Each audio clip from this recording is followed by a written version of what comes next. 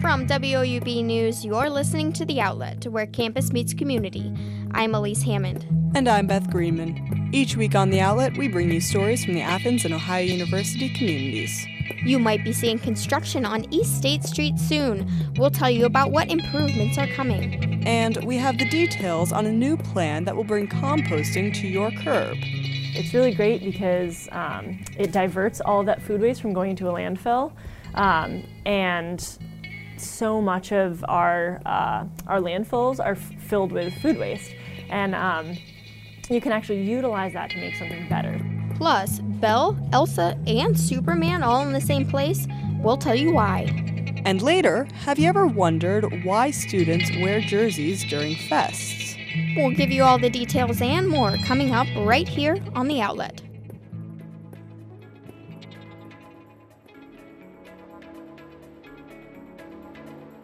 A new project on East State Street is underway and is generating a lot of buzz. The project has been 9 years in the making and is a result of increased traffic volume in the area. With more on the story, here's The Outlet's Beth Greenman.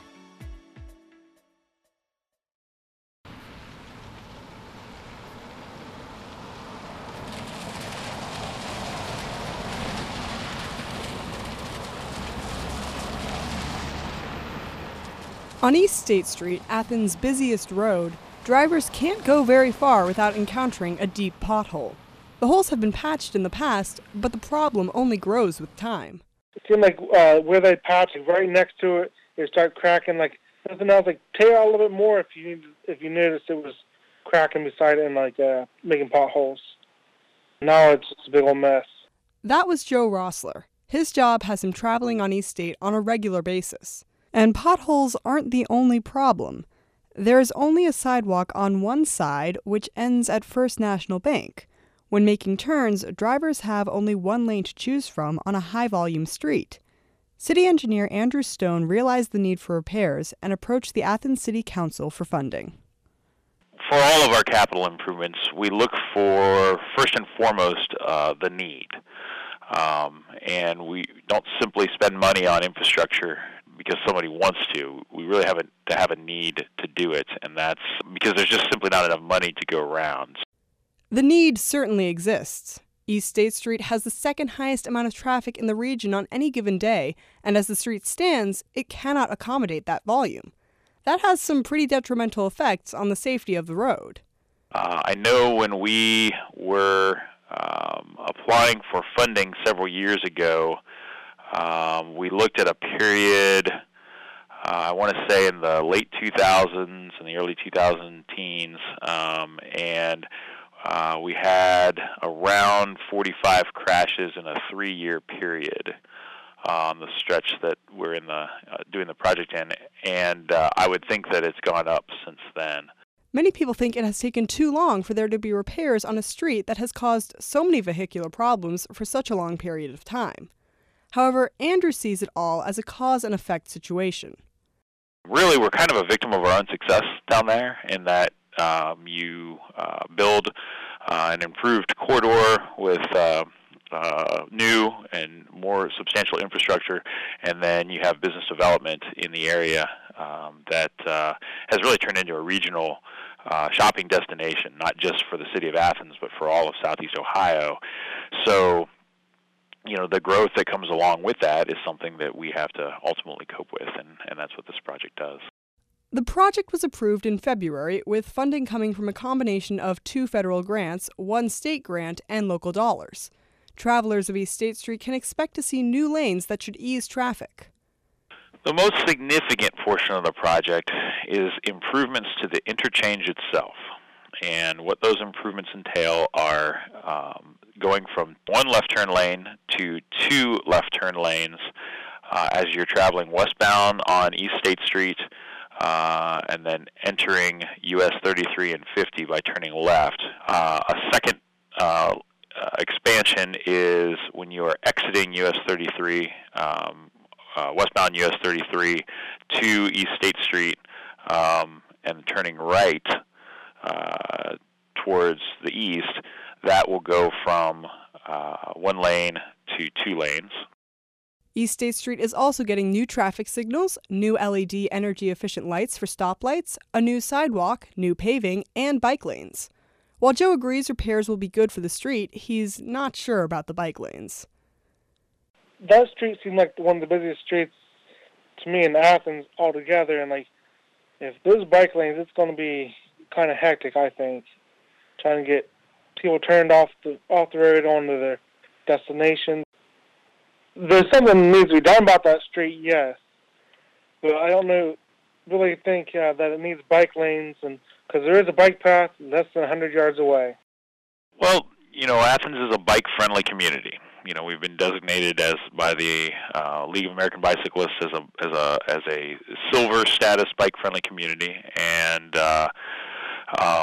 there have been a number of plans over the last 10 to 20 years that have improved bike facilities in and around the city, and one of the goals is to add bike lanes when we can to our public rights of way through kind of complete streets theory.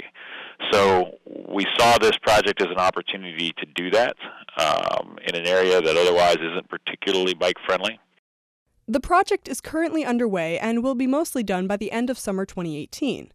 There will still be some work through Thanksgiving, but the goal is to have the bulk of the work done by the time Ohio University students move in for the 2018-2019 school year. Nobody likes the delays when construction is happening, but everybody likes to have new and improved roadways. So, certainly during the time of construction, people will be aggravated with the orange barrels, but when everything is said and done, people will be happy with the product.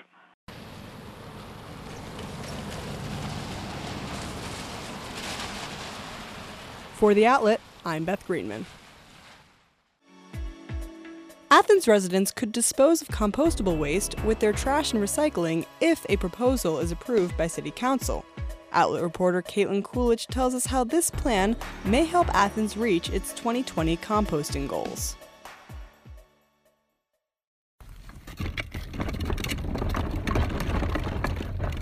Athens residents may have another bin they could roll to the curbside on trash day.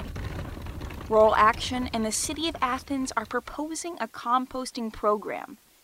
It would allow Athens residents to have their compostable waste collected along with their trash and recycling every week. But first, what is compost? Well, it starts with all the food scraps that aren't eaten. They are scraped off plates, and instead of being thrown away, they are separated from trash and recycling. Next, the food is mixed with yard clippings and water in a bin. After that, the food needs time to break down and turn to soil. That can take 1 to 3 months depending on how much soil you want to produce. Finally, the nutrient-rich soil is added to a garden or yard to help vegetables and flowers grow. Meg Little is an Athens resident who composts her food waste to make nutrient-dense soil for her garden. Little says composting has a positive environmental impact if done correctly. It's really great because it diverts all of that food waste from going to a landfill, and so much of our landfills are filled with food waste, and you can actually utilize that to make something better. Composting can not only lower one's environmental impact by reducing the amount of methane that is emitted into the atmosphere, it also encourages the production of beneficial bacteria and fungi that break down organic matter. This bacteria allows plants to grow without adding chemical herbicides and pesticides that can contribute to runoff pollution. More Athens residents may have the opportunity to lower their carbon footprints by composting if this curbside compost service is approved. Andrea Rini from Rural Action says if the proposal is approved, Athens Hawking recycling centers will collect compost from 200 to 300 families starting in August. This service will also help Athens reach its zero waste goal. Athens has recently adopted their Sustainability Action Plan, and in it, it says that by 2020, the city will have started composting 50% of its organic waste. And right now, only a very small percentage of that is being composted. The compost will be collected for a 6-month trial period and picked up the same day as trash and recycling.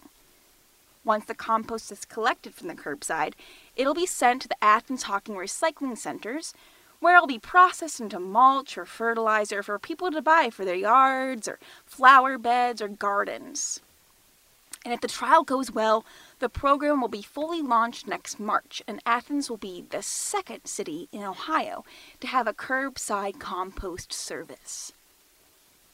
Although Athens is just one city, many other cities around the world are implementing compost pickup programs in order to reduce the amount of global waste and pollution our planet endures. For The Outlet, I'm Caitlin Coolidge.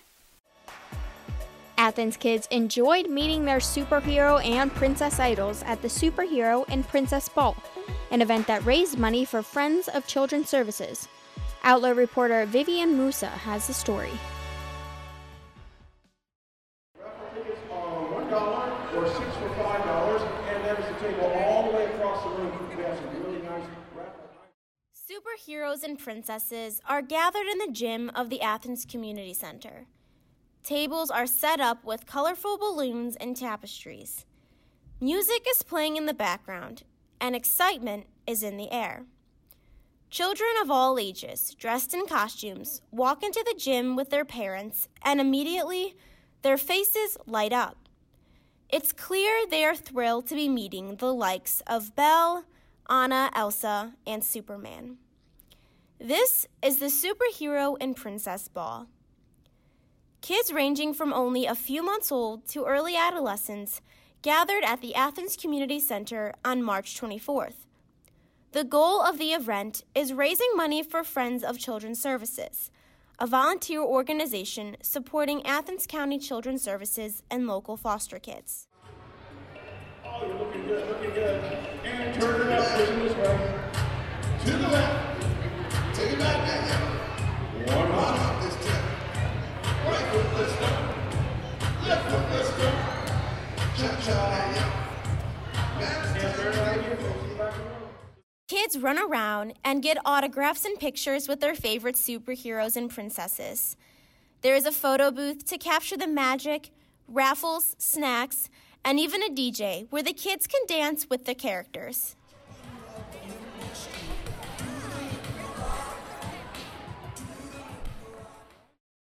So, did these princesses and superheroes come all the way to Athens from their castles and enchanted lands? Not exactly. They were actually all volunteers who chose to spend their Saturday at the Superhero and Princess Ball. Freshman at Ohio University, Audrey Bem, says this was an opportunity to give back to the community. I'm in a group called GIVE at Ohio University that's volunteers abroad, and someone in GIVE told us about it, so we all just signed up to volunteer. So it's just like something to bring the community together.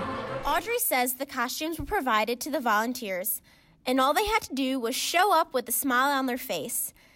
The purpose of the event is clear when just one of the kids' faces lights up as they get to dance and spend time with their idols.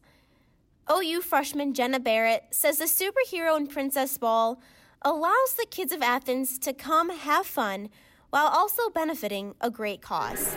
I think it's important to bring families together, bring the community together, and the kids are having such a good time. It's just a fun thing for them, and it's fun for us too, I think.